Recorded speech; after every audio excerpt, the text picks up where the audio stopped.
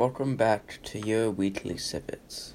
Today I will update you on COVID, like always, and then will give my opinion on the prison systems.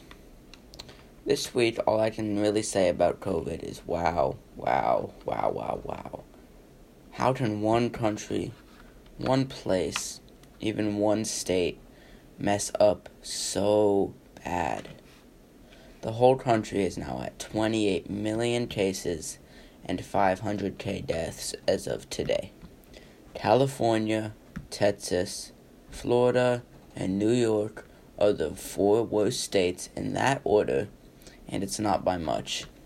California and Texas are about 3,000, 4,000, 5,000 apart in cases.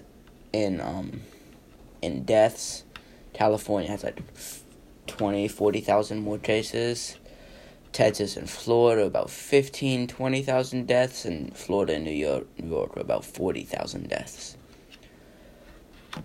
The U.S. is home to 382 million people, and in just under a year, 500,000 have died. And I know side by side, that number seems very small, but on a scale, that is very bad. That means by the end of this century, the U.S.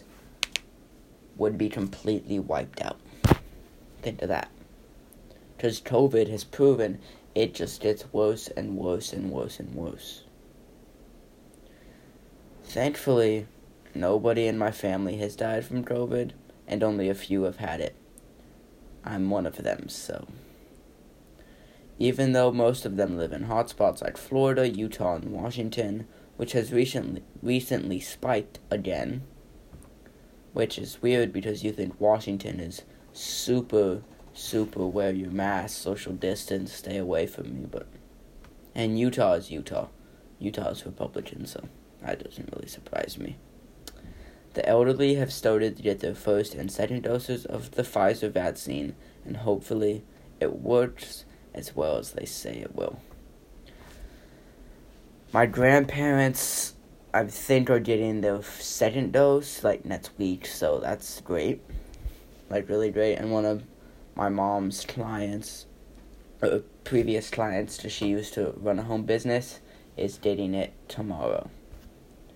Sadly, I lost my first basketball game back since the beginning of COVID, and did not score. I am still having side effects of COVID, though, so that was my reason for my poor performance. For athletes, if you're an athlete and you've ever had COVID, if you get COVID and you are an athlete that works hard, it's one of the worst things. Your body is dead.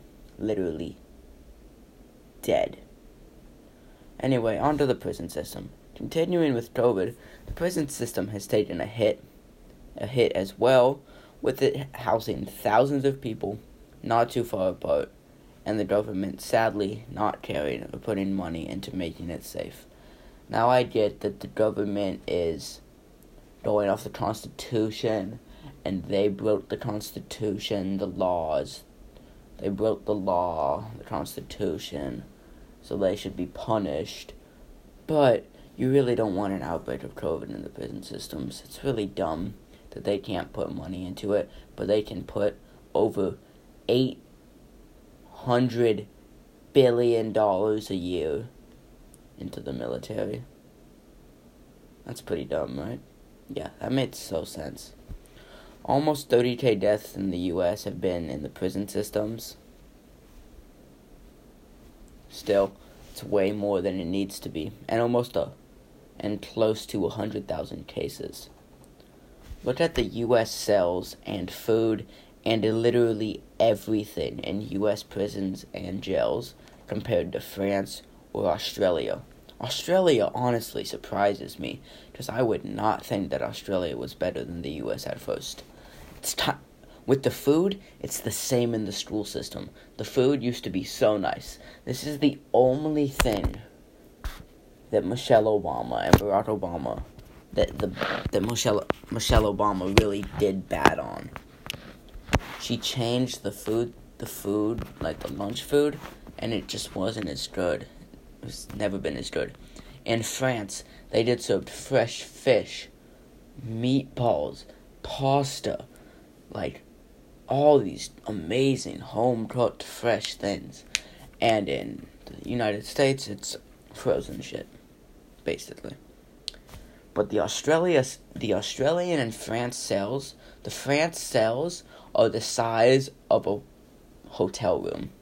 If you've ever been in like a one-person hotel room, they have a bathroom, a shower, they have a TV, magazines, a really comfy bed, everything. And it's the same in Australia. But in Australia, usually there's 2 people in a cell. So it's almost the size of a 2 to 3 person bedroom, hotel room. That's just crazy. The U.S., land of the free, is being beaten in its saddest and biggest category. One of its largest categories, its prison system, something it puts so much pride into, by a country that's lost over 40 wars, and another country that lost a war to emus. Like, come on. Actually, violence and death are nothing new in the prison system, but the fact that nothing has changed to stop it alarms me. Actually, now that I think of it again, no, it really, really, really doesn't. Because the prison system is built off slavery and punishment, and every time somebody brings it to court, there's the 13th Amendment to bring it down.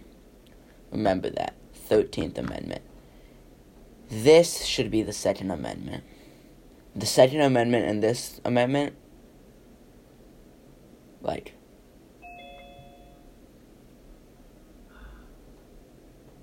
this needs to be changed so much.